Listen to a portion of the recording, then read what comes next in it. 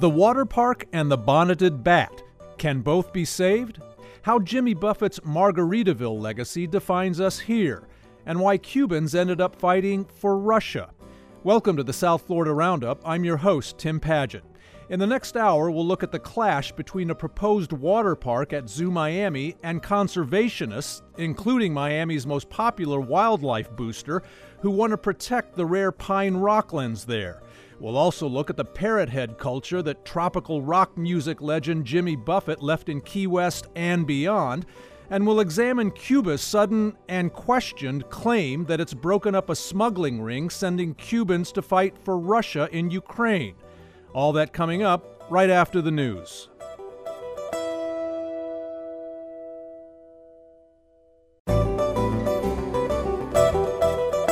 I'm Tim Padgett. Welcome to the South Florida Roundup on WLRN. Bienvenidos, bienveni, benvindo. You've probably never heard of the bonneted bat. Neither had I until this week. But it's the rarest and largest bat in North America. And here in Miami, it's at the center of a high-stakes clash between developers and environmentalists. The issue? Whether the Miami Wilds water theme park should be built near the protected pine rocklands at Zoo Miami in South Dade. It's a preserve the bat and other endangered species call home. This is one of the thorniest ecology versus economy disputes South Florida has seen in a long time. The Miami Wilds developers insist the 67-acre water park will not harm the pine rocklands or its flora and fauna, and that it will be a $3 million a year boon to Zoo Miami. But conservationists, including Zoo Miami spokesman Ron McGill, argue it's too much of a risk since pine rocklands forest land has all but vanished. After a heated meeting this week, the Miami-Dade County Commission decided to postpone a vote on the almost $100 million water park until September 19th. Which side should prevail? Is there a way both sides can prevail? Call us at 800-743-WLRN, 800-743-9576. You can also tweet us at WLRN. Joining me now in the studio is WLRN's environmental editor, Jenny Staletovich, who's been following this debate. With us here also is architect Bernard Sikovich. He's a manager of the Miami Wilds Water Park Development. Welcome to you both. Thanks, Tim. Now, Jenny, I think we have to start here with why environmentalists oppose this water park. First, remind us exactly what a pine rocklands habitat is, and what is it about the pine rocklands at the Zoo Miami site that they say warrant protection from a project like this? So a pine rockland forest is a forest that's only found in South Florida, the Bahamas, parts of Cuba. It has a limestone floor, which makes it really special and unique. It has an airy canopy of just those old dade pines. Those are the pines that grow in this forest. Yeah. And so as it has shrunk over the years, it's become an oasis for species that can't live anyplace else. Many of us, like me, who live in South Dade, probably bike by little tracts of pine rocklands all the time and may not even notice it. Yeah. Right. I mean, the real pine rockland, you will see that limestone base. It's rocky. There'll be pits with the key deer down in the Keys love the pineland down there because they're little watering holes. That's one of the ways they survive.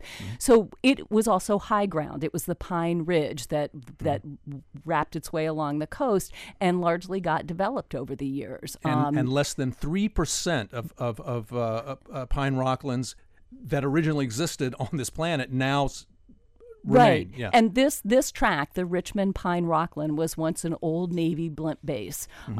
It was over 2,000 acres. After the war, when the blimp base was decommissioned, there was damage from a hurricane. The Navy started giving out parcels, donating it to University of Miami got some, Miami-Dade County got some, the Coast Guard got some. It was all divvied up, but it largely went undeveloped, except for the zoo. Part of it was turned into Larry and Penny Thompson Park, the Department of Defense, a satellite field, but it was wide open, and it became this real oasis for some of these species that now, like the bonneted bat, and like I think the bonneted bat, the you've tiger beetle, about 17 other endangered species. So why do the environmentalists believe so ardently that the Miami Wilds water park would spell doom for the pine rocklands there, as well as for the endangered species like the bonneted bat? So what they're really concerned about is the bonneted bat. This is North America's largest bat, found down here. It was, when they started looking more closely at this land, and I will say, I said before, it was largely undeveloped for years until a Walmart project a few years ago got approved on land that used to own. That drew a lot of attention and scrutiny to this land. A lot of surveys were done. They were looking at plants and animals, and they discovered this bonneted bat population. They are big bats. They need lots of room to fly and forage. They consume huge amounts of insects, and so they need this big, dark, open area to forage. And that parking lot is now feeds the largest known colony of bats, of bonneted bats, that there are in the world. And so I also have to just quickly ask, why does Zoo Miami's most recognizable personality, Ron McGill, so strongly oppose it himself, as he wrote in a recent op-ed and in a letter to the Miami-Dade Commission? Right. So I talked to him, and he said he regrets not objecting to the Walmart project, that he was afraid that project was going to do damage to species. He said he didn't speak up, but this time around with Miami Wilds. Remind us, the Walmart project being? It is on Pine Rockland. It's it's called Coral Reef Commons. It's apartments. It's a strip mall, basically. Across from... It's right. It's right next door to the zoo. Zoo Miami, right. Right. Okay. And so he says he said this regrets time not having right. Right, regrets not speaking up, and this time he just felt like he had to say something because he felt like another development was going to harm these species even more. Despite the fact that his employer, Zoo Miami, is in favor of this project. The Parks Department, right. Now, Bernard, your developer group, Miami Wilds, argues this water park can, in fact, be built and operated without harming the Pine Rockland site. Take us through the main claims the environmentalists make that you feel are exaggerated or just plain wrong. Well, Tim, thanks so much for the opportunity. First of all, myself and my partners consider ourselves environmentalists. We're usually on the advocacy side of these types of arguments. But I really appreciate today the opportunity to talk about the science, because I think that this conversation has gone in the wrong direction and frankly is full of misinformation. So let me take you through what we perceive to be the issues. I've agreed actually with everything Jenny said except for one thing. So we agree the Pine Rockland itself is not an issue because we're not anywhere near the Pine Rockland. The project site is in the parking lot, and 1/3 of the parking lot will be water park. The other 2/3 will remain parking lot because the zoo needs the parking and it's already disturbed and there really is no issue.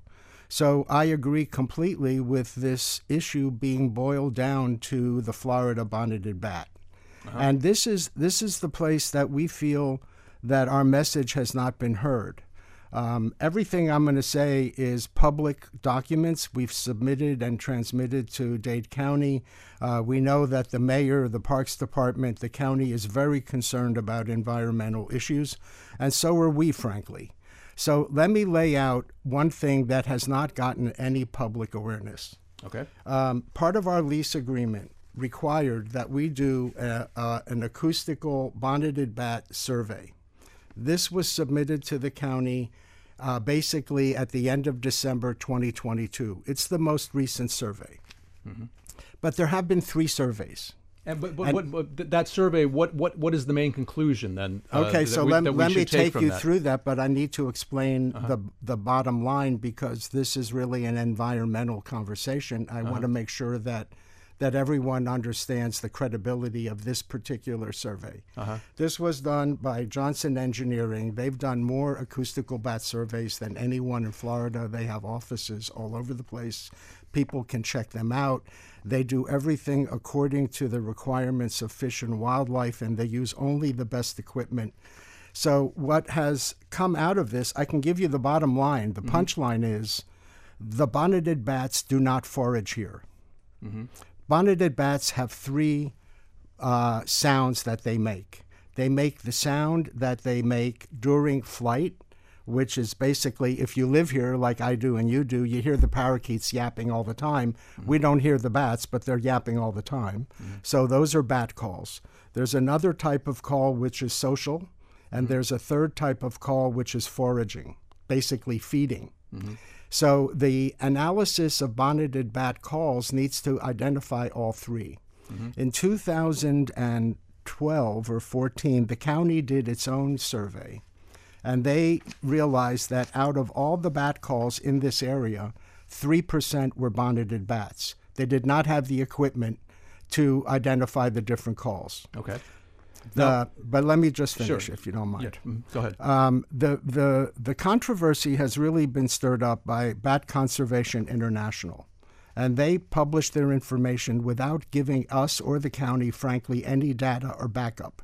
They allege that 40% of the bat calls are bonneted bat. This survey that was done by the professional consulting group justifies that it's 3% of the bonneted bats. Okay.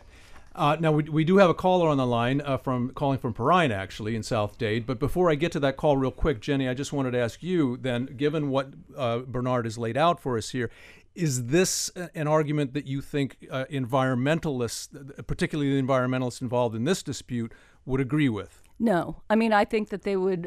First of all, the Johnson survey, I mean, there are a lot of questions that I have about when the survey was done, the circumstances of the survey. Bats Conservation International is an organization of scientists, that they're not the only ones who have done surveys. Zoo Miami, the vet there, Frank Ridgely, they put up bat boxes, they've studied them. And the bottom line, too, is that the National Park Service, which has to do an environmental impact study to determine damage, hasn't done that yet. So I think part of what you're getting at would be answered by the National Park Service of whether or not there's going to be damage to habitat. This land is going to be part of their critical habitat when they do that final designation.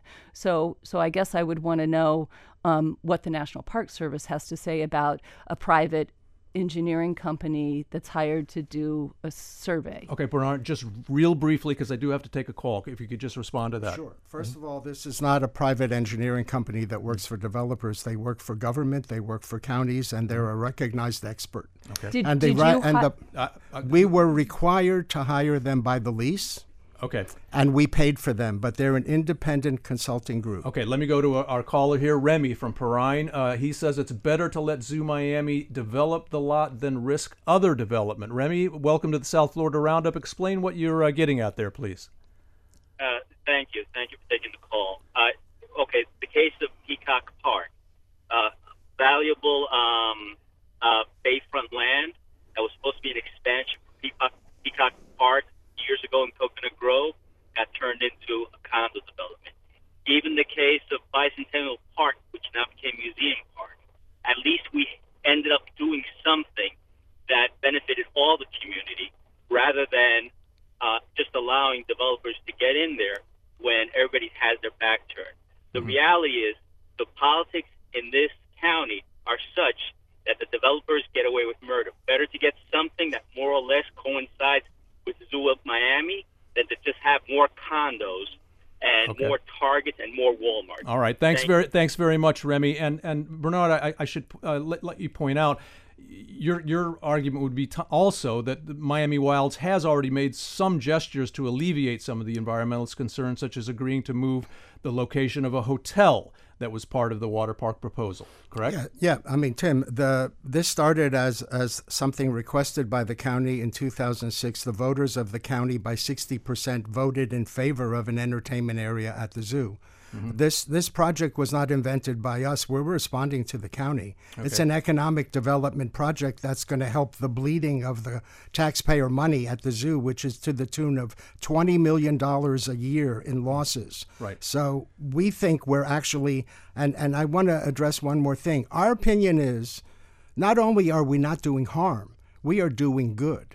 We're going to be helping the zoo get more attendance, and we're going to be taking care of the pine rockland, which has not been taken care of. And I do want to get to that, but what you're saying actually then segues, Jenny, to what I wanted to ask you about now, which is if we could remind folks how we got to where we are in this water park dispute. How did this tract of pine rocklands come to be available for a development of this kind in the first place? Briefly take us through the history of that, if you would. Well, I think Bernard is right. In 2006, there was a voter referendum, and voters, residents were asked, what do you want to see here? And they agreed that a water park would be a good thing. However, they said only if it's not built on environmentally sensitive land. And that is the turning point. That's what conservationists, they will say, we're not against development. What we are against is building in globally imperiled land like a pine rockland. Okay. And so that sort of set the stage for what has turned into nearly 2 decades of trying to get a water park built. And speaking of these 2 decades then, and then remind us then, why did the water park project, after getting approved, right, in 2020, if I'm not mistaken,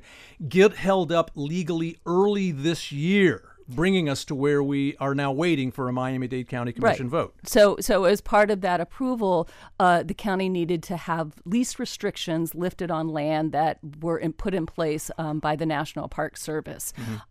The National Park Service, to remove those restrictions, needed to do these environmental impact studies, which I mentioned earlier, that would determine, would this project harm wildlife?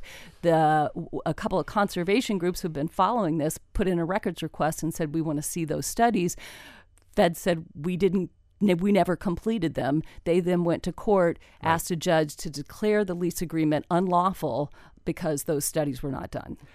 I'm Tim Padgett. You're listening to the South Florida Roundup on WLRN. We're talking about the dispute over a proposed water park on protected land at Zoo Miami. Call us at 800-743-WLRN, 800-743-9576, or tweet us at WLRN. Bernard Siskovich, do you feel it's gotten lost on folks then, amid all the shouting, that the federal government itself does not seem to have a problem with this water park being built on this site, that they agreed to lift the restrictions on this land, as Jenny pointed out? And so why would you say they are okay with it? Well, we've had, during the course of this process, I want to emphasize the county has been extremely diligent in making sure that nothing happens at the water park area that would impact either the pine rockland or anything related to the Florida bonneted bat. The county is great stewards of their environmental holdings. We needed to do some lot line adjustments because when the county got the land, the lines were drawn in a way that don't coincide with the disturbed area, meaning the area outside of environmental areas, which is the parking lot. So we needed the lines adjusted so that they could readjust the area so that we're limited only to the parking lot, which we are. Okay. So they decided, well, we can release the lands because the parking lot is already disturbed and there are no natural areas there. Okay. We only have 30 seconds left. I want to ask each of you in just 15 seconds. Between now and September 19th, is there a chance that there could be a compromise of any kind here? Jenny? I don't think so. I mean, I think also... and Bernard, same question. Any compromise? I think there's been a tremendous amount of compromise. We invite the science to be revealed. We've never had the audience to reveal the data that we have. Well, we'll see then. Bernard Siskovich is an architect with the Miami Wilds Water Park Developer Group. Jenny Stoletovich is WLRN's environment editor. Thanks very much to you both. Appreciate it. Thank you. Still to come, the Margaritaville legacy that Jimmy Buffett left us. This is the South Florida Roundup on WLRN.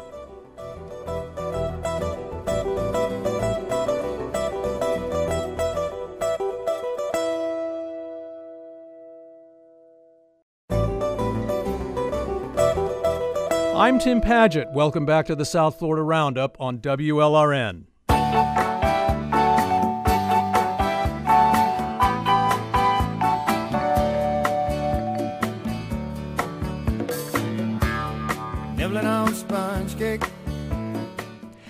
I should have a margarita and a shaker of salt in front of me for this segment, but it's only 1:30 in the afternoon, even though it is 5 o'clock somewhere.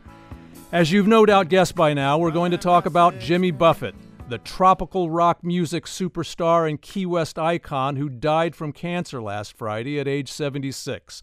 Buffett's hits included Cheeseburger in Paradise, Changes in Latitudes, Changes in Attitudes, and of course, it's 5 o'clock somewhere. But his biggest was the one you're listening to right now, Margaritaville from 1977. Wasting away again in Margaritaville, searching for my lost sugar salt. The song introduced not only Buffett to the world, but also its setting, Key West, and it ushered in a party-hardy culture of so-called island escapism that's come to define the Keys, if not all of South Florida. The craze for Margaritaville music and merchandise, fueled by an ardent fan base known as the Parrotheads, made Buffett a billionaire. But has his flip-flops credo also fostered a perhaps too laid-back attitude in this particular latitude? What's your take on the legacy of Jimmy Buffett? Call us at 800-743-WLRN, 800-743-9576, or tweet us at WLRN. Joining me from where else, Key West, is Dr. Corey Malcolm. He's lead historian at the Florida Keys History Center and knows a lot about Jimmy Buffett's cultural impact. Corey, welcome. I believe we have Corey with us by Zoom, no? Corey? Well, I was going to ask Corey to remind us.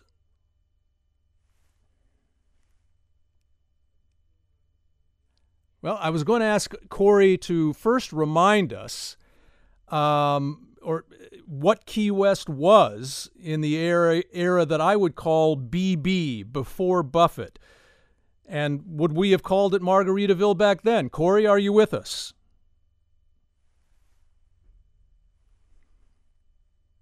Well, I guess not.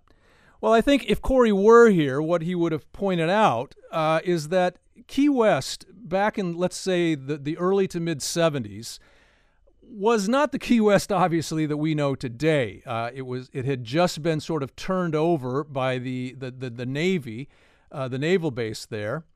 And frankly, to tell the truth, one of the pillars of the economy was marijuana running. And then along comes Jimmy Buffett in the mid-late 70s with this song, Margaritaville. And the entire place, the entire culture of the place really transforms. Now, of course, Key West had back then, in the early part of the century, Hemingway and Sloppy Joe's, for example, the famous bar that was built there in the early part of the 20th century. They'd already given Key West a certain tropical escape aura. But that was nothing compared to what the song and Jimmy Buffett, Margaritaville, brought to that aura of Key West.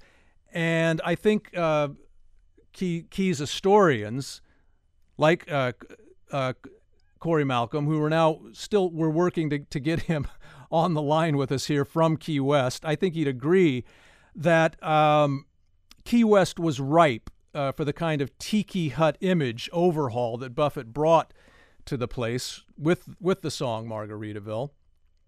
And a lot of that had to do with the affinity that Buffett had for Key West. He was, as let's remember, an Alabama native.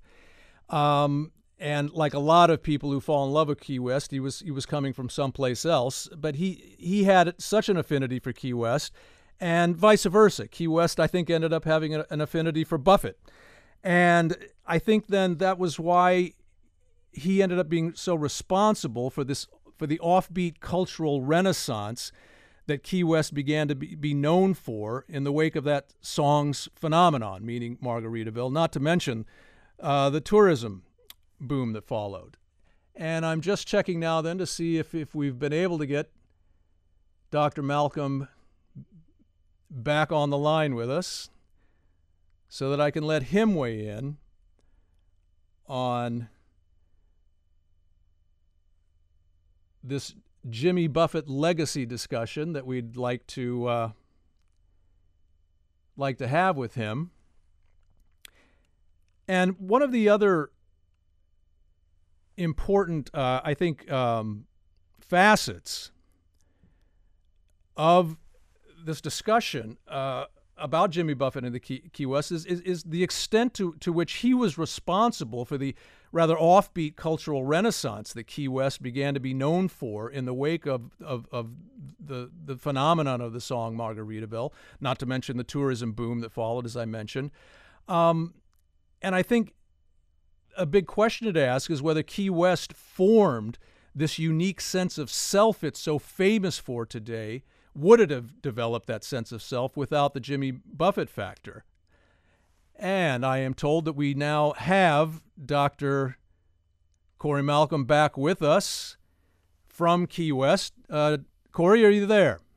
I am. Thank goodness. Sorry we lost you there. Yeah, no, I've been having a conversation with you, but it wasn't coming through, so I apologize for that. No idea what went on. Well, Corey, let me go first back to what I was talking about. Let's first remind ourselves what Key West was in the area that, as I say, I would call BB before Buffett. Would we have called it Margaritaville back then? Oh no. Key West. When Jimmy Buffett got here, in late 1971, Key West was a Navy town. Right. There was a big Navy base here, and that was really the big driver of the Key West economy, and really set the tone for the community in a lot of ways. Now, but as I pointed out, there was that era, though, with Hemingway and Sloppy Joes that had given Key West a certain tropical escape aura, though. No, had it not? Yeah, well, to some degree, and certainly in the Depression, that was one of the big things that the federal government tried to do, was reinvent Key West as sort of this tropical getaway for Americans. So and there, to some degree, that was successful, but. But that sort of lays out, though, the fact that Key West was ripe for this kind of tiki hut image overall that Buffett ended up bringing to the place with the song Margaritaville, right? Right. And there are a number of factors that happened in the early 70s that really kind of laid the groundwork for somebody like Jimmy Buffett to come in and do what he did. And that is, the Navy did leave very shortly after Buffett arrived, and with that, the Key West economy collapsed. The city fathers sort of said, "Okay, we need to reinvent ourselves again," and they turned their eyes toward tourism as the next big thing. Right. And so for somebody like Jimmy Buffett to become popular and write this song Margaritaville that everybody, just assumed meant Key West. Right. It was that really I think everybody was ready for that. Right. Jimmy Buffett was what Key West was waiting for in the context that you've just described. And why do you think Buffett had such an affinity for Key West and vice versa? Well, it's hard to say exactly what it was. He certainly came from a maritime family. He grew up in Alabama, coast of Mobile, Alabama. Right. Maritime family. Had tried his hand at music in Nashville, found that a little off-putting and not much to his liking.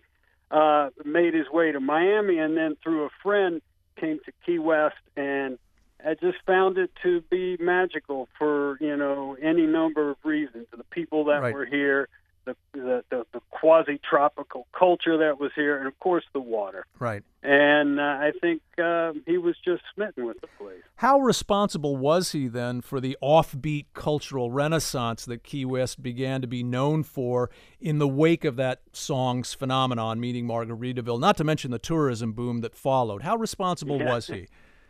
Well, quite a bit, absolutely. And there has really been no bigger musician in popularity than Jimmy Buffett, to come out of Key West. And he took all those things that he loved about this place, enhanced them, and popularized them and put them into the public consciousness. Right. Really, on a national scale. And is it correct then to say that Key West really wouldn't have been able to form the unique sense of self it's so famous for today without that Jimmy Buffett factor, or just how important was that? Well, yeah, and I think what he did, and with Margaritaville was somewhat redefine Key West because, sort of this lazy sort of, hanging out on the beach, and that's how everybody lives their lives. Key West was never that before, to any degree, and I think that whole concept of sort of the laid-back Key West, really, you can almost pinpoint it to Margaritaville. Right. And so the modern concept, and when I say last 45 years of the island, I think is largely attributable to it really one song in a lot of ways. Right. So it's a huge impact. But what besides that, sitting on my front porch strumming my six string, that hanging out in the hammock, aspect of Key West life. Right. What other, though, important facets of the Key West sense of self are very important that he also maybe helped to foster, besides, again, the laid-back aspect? Yeah, well, I mean, certainly that's the big one. But, just the geography, the sort of foreignness of Key West. I mean, Key West is different from just right. about any other city in the U.S., and I think that was something that Buffett used.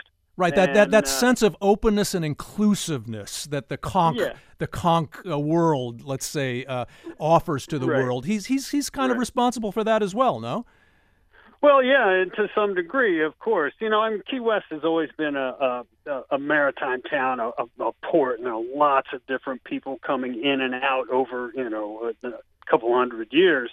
So there is sort of that openness naturally just in being a maritime port. But, yeah, Buffett absolutely worked with that and just helped popularize. Well, as you mentioned before, he really glorified the water. I mean, and so would the Keys in South Florida, for example, have been as conscious about protecting the environment, our coral reef, the Everglades, etc., if not for Buffett's music and movement, as it were, raising that profile? Yeah, well, absolutely. Let me say this. I think, Buffett's lifestyle, his CDs actually helped sell a lot of boats in South Florida, too. So, in some ways, this was one of Jimmy Buffett's, I think, great legacies is his passion for environmental causes. And really, he was huge in protecting the manatees. Right. They had in the 1970s they were kind of being forgotten, and Buffett took that on, and for over 40 years has headed the Save a Manatee program here in Florida, and right. has been very active in that. So. He sold a lot of boats, which in some ways are the enemies of the manatee, but he also worked right. very, very hard to protect them. I'm Tim Padgett. This is the South Florida Roundup on WLRN. We're talking about the Margaritaville legacy of Jimmy Buffett. Call us at 800-743-WLRN, 800-743-9576, or tweet us at WLRN. Now, we unfortunately have to close here, Corey, but I did want to also ask, that, at the risk of sounding like a suit and tie buzzkill, is it kosher for me to also ask, is there perhaps an underside to Margaritaville, particularly as it pertains to South Florida and the Keys? I mean, has it encouraged a certain attitude here that because we're all about beaches and flip-flops, we somehow don't have to take so seriously all the things those chumps up north worry about, like, say, good government and a high-wage economy? Well, yeah, and I think to some measure you can see it. A lot of people have chosen to live here because of music and the lifestyle that he espoused, and it brought a lot of people down here, and I think people maybe will come here and not fully, it doesn't always work out the way they think it will. Because in a lot of ways, you look back historically, and I've been saying that before, it's not Margaritaville, all right? It's always in the Keys here. It's been a lot of hard work to make things go, whether you were a wrecker or a sponger or a cigar maker. Yeah. You had to work hard to be successful here, and it's not just having a drink and laying in the hammock. That's not going to get you too far. Well, I'm glad you pointed it out, and that's a great point to end on. Dr. Corey Malcolm is the lead historian at the Florida Keys History Center in Key West. Corey, many thanks. All right. Thank you, Tim. Still to come, Cuba claims it's busted a trafficking ring that sent Cubans to fight for Russia. This is the South Florida Roundup on WLRN.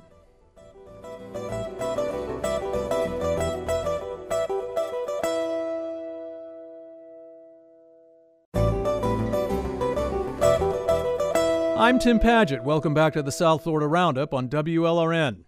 Back in May, this program was one of the first to discuss reports coming out of Russia that Cubans residing there were signing up to fight with Vladimir Putin's army against Ukraine. They were reportedly doing so in exchange for Russian citizenship as a way to avoid having to return to the repression and economic catastrophe back in Cuba. But this week, the Cuban government announced it's dismantled a Russia-based human trafficking ring that it says was rounding up Cubans on the island to fight for Russia. Last night, it said it arrested 17 people. Havana also took a rare swipe at its ally, Putin, and distanced itself from his disastrous, unprovoked invasion of Ukraine. Critics, however, especially here in Miami, say it's hard to believe the Cuban government didn't know about Cubans being recruited to fight for Russia. They say the regime's claim that it busted a human smuggling ring is simply a smoke and mirrors attempt to cover up its earlier complicity in sending fighters to Russia. There's never been a shortage of opinion here when news like this pops up in Cuba, so what do you think? Call us at 800-743-WLRN, 800-743-9576, or tweet us at WLRN.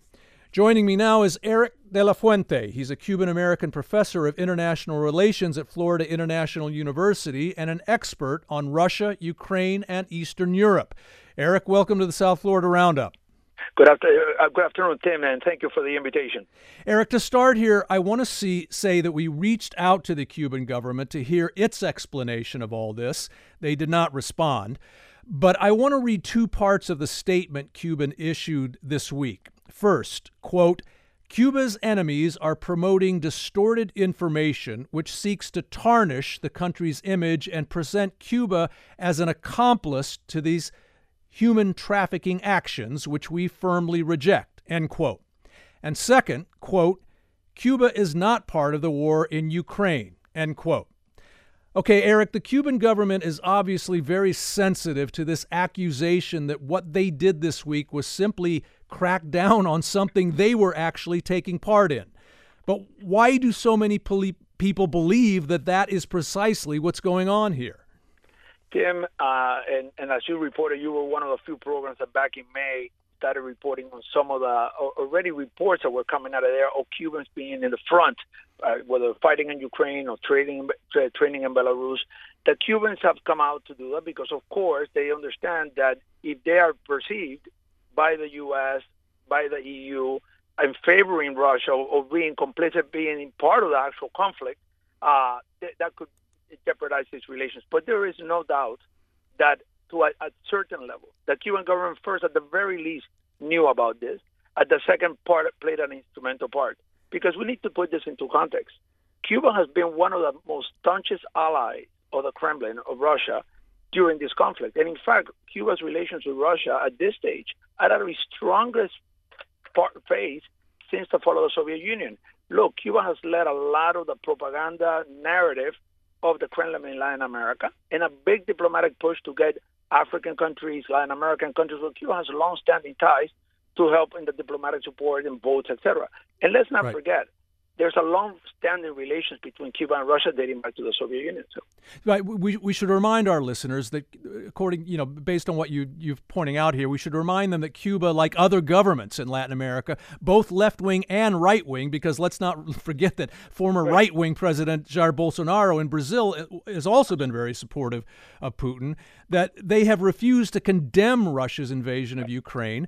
And Cuba and Russia are of course very close allies. What then do you think caused the Cuban government to suddenly start backing away from Vladimir Putin the way it did this week? I mean, did Cuba just decide its image was being hurt by all these reports of Cubans fighting for Russia in an invasion that most of the world has condemned? Oh, the Cubans have always been very good about managing their brand and their image, right? And I think they understand that it has important consequences. You're in the midst of a U.S. election, and the difference between the Biden administrations in terms of sanctions and a potential, let's say, the former Trump government administration was big. So they want to make sure that they cannot, that a Biden administration cannot engage so much with Cuba if they see Cuba is seen as an internal part of this conflict with Ukraine, given that President Biden has taken a strong stance supporting Ukraine. The same thing with the EU deal with Havana. That's a number of the countries that are members of NATO, the European Union. Again, Ukraine is the centerpiece today in world news, and if Cuba is an internal part of it, it would potentially damage a lot of economic advantages or other things. Right. But let's put into context one thing, Tim. In the last few months, the high-level visits of Nikolai Patrushev, which is inner circle of Putin, not just Secretary of the Russian Security Council to Havana, or Igor Selchin, of course, who's been a long time inner circle as well, and Cuba's prime minister going to Russia, spending 11 days. Cuba's defense minister meeting with Russia's defense minister Shoigu. That matters. Right. We've seen a lot of that, but Eric, is there evidence though that the Cuban government was either taking part in or turning a blind eye to the actual recruitment of Cubans to fight for Russia? Is there actually evidence of that though? Look, most of the Cubans that make it to the front go through the region of Rizan, which is sort of like I call it like the West Point. Right, and I should mention you're very familiar with Rizan. I've been in Rizan 4 times. I have a lot of Russian friends and contacts for many years that have confirmed to me that they have seen Cuban recruits. Right, because that's the city southwest of Moscow where these Cuban mercenary recruits were taken. Correct. That's correct. And by the way, there's also been a long-standing Cuban presence in Moscow and Rizan for years of the Soviet Union. I mean, and a lot of them were part of the military, so it's not uncommon. Remember, a lot of the Cubans, either they know Russian, the young ones do not. But if you train in the military, if you do the military service in Cuba, you handle Russian arms as well, and so you're familiar. But the other thing is there could be also networks, right, that the Cubans have sanctioned or profited of. Cubans tend to leave the island for whatever opportunity they see anywhere, and they're promised salaries over $2,000 a month. Right. Right. Yeah. And any Cuban will do anything to escape the economic deprivation on that island right now. And when your salary is $25 a month, $2,000 a month, and for the Russian, it makes sense, right? So Russia's been aggressively recruiting in Kazakhstan, Uzbekistan. Right. But is Ryazan though where this alleged human trafficking ring would have been based, because that's where all of these Cuban mercenary recruits were ending up? I don't know where it's based. It's definitely where you go through the trainings, right? So anybody, most people that go through the trainings go through the region because that's where the academies are, and so on. Not just the Cubans. Let's just to be put it in perspective. This is not just for Cubans that go there, right? But just to come back into the 2 main points. One, at the very least, the Cuban government had extensive knowledge. The Cuban intelligence would not know hundreds of Cubans are flying to Moscow, going to Rizan. That is not possible, and it's very probable they were part of it. And the other thing is the narrative that Cuba is parting from Russia. That is so far from the truth. I mean, the Cubans have been very good at making these statements to kind of show, and of course it's having results, right? Because few people like you are covering it in depth, right? But I mean, the Cubans are very closely tied to the Kremlin and the level of investments, the level of military cooperation. Today, and that is not changing in any way. Right. I'm Tim Padgett. This is the South Florida Roundup on WLRN. We're talking about Cuba's claim that it broke up a trafficking ring that was sending Cubans to fight for Russia. Call us at 800-743-WLRN, 800-743-9576, or tweet us at WLRN. Eric, as I mentioned at the outset, last night Cuba's Interior Ministry announced it had arrested 17 people in connection with this alleged operation that was trafficking Cuban mercenaries to go fight for Russia, but they gave no names or any other details. What do you think we're going to see in the coming days from the Cuban government on this controversy? You know, when I saw originally the press release, right, the Cuban state media about discovering this ring, I predicted right away there will be arrests and there will be long sentences and so on. This is like when, for example, the Kremlin arrests an oligarch, right, and arrests him on corruption, right, even though they were doing that corruption with him, right? So even if you're part of it, I think you're going to see that, and I think they're going to tout that as part of taking action in this thing, and I think some of the declarations, especially to assure, for example, the Biden administration, hey, look, I mean, we're trying to mend relations. We're not part of this conflict, at this level. But there is other evidence that points the other way. Cuba has played a role, for example, of the Russians' presence in Venezuela, right, and the Wagner Group presence in Venezuela, sure, yeah. That connection. There are Russian troops in Nicaragua. The Cubans were very big enablers of making that happen, and which is a part. So it is not just about this announcement.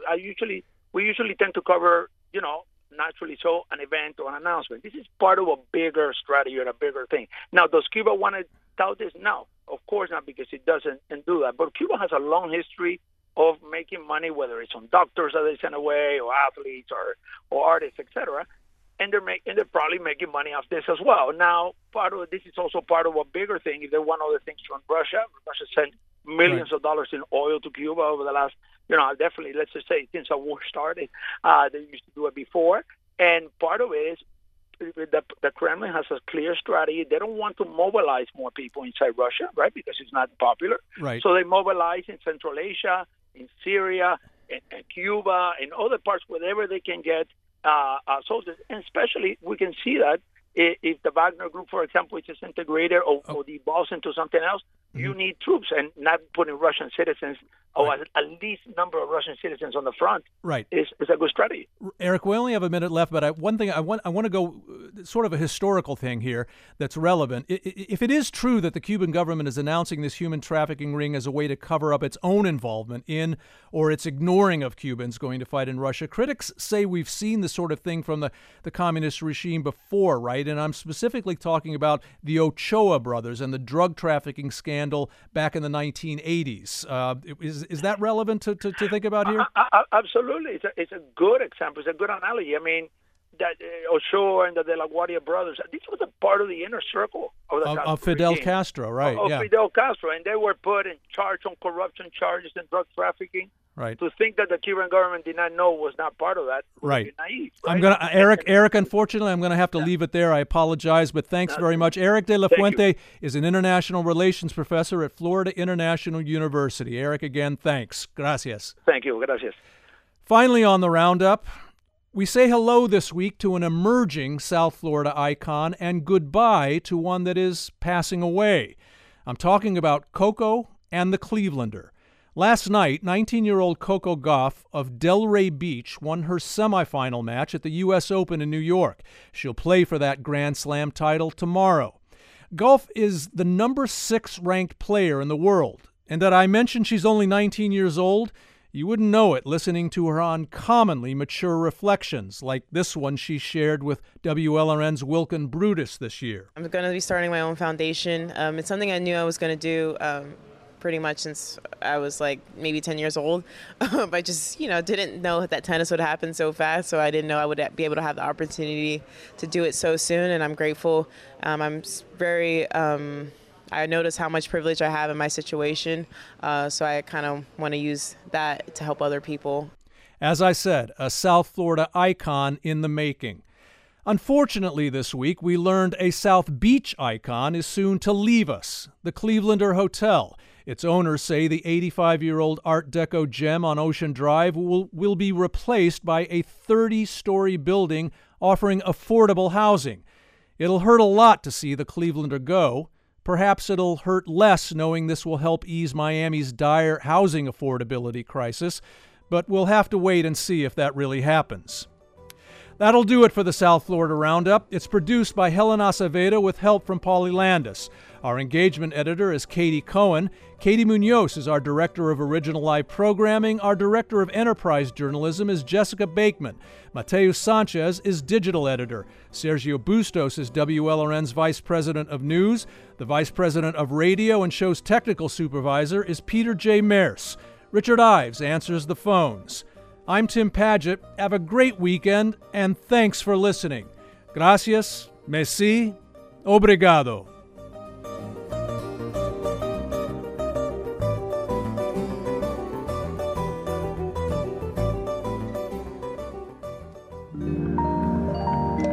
WLRN Public Media.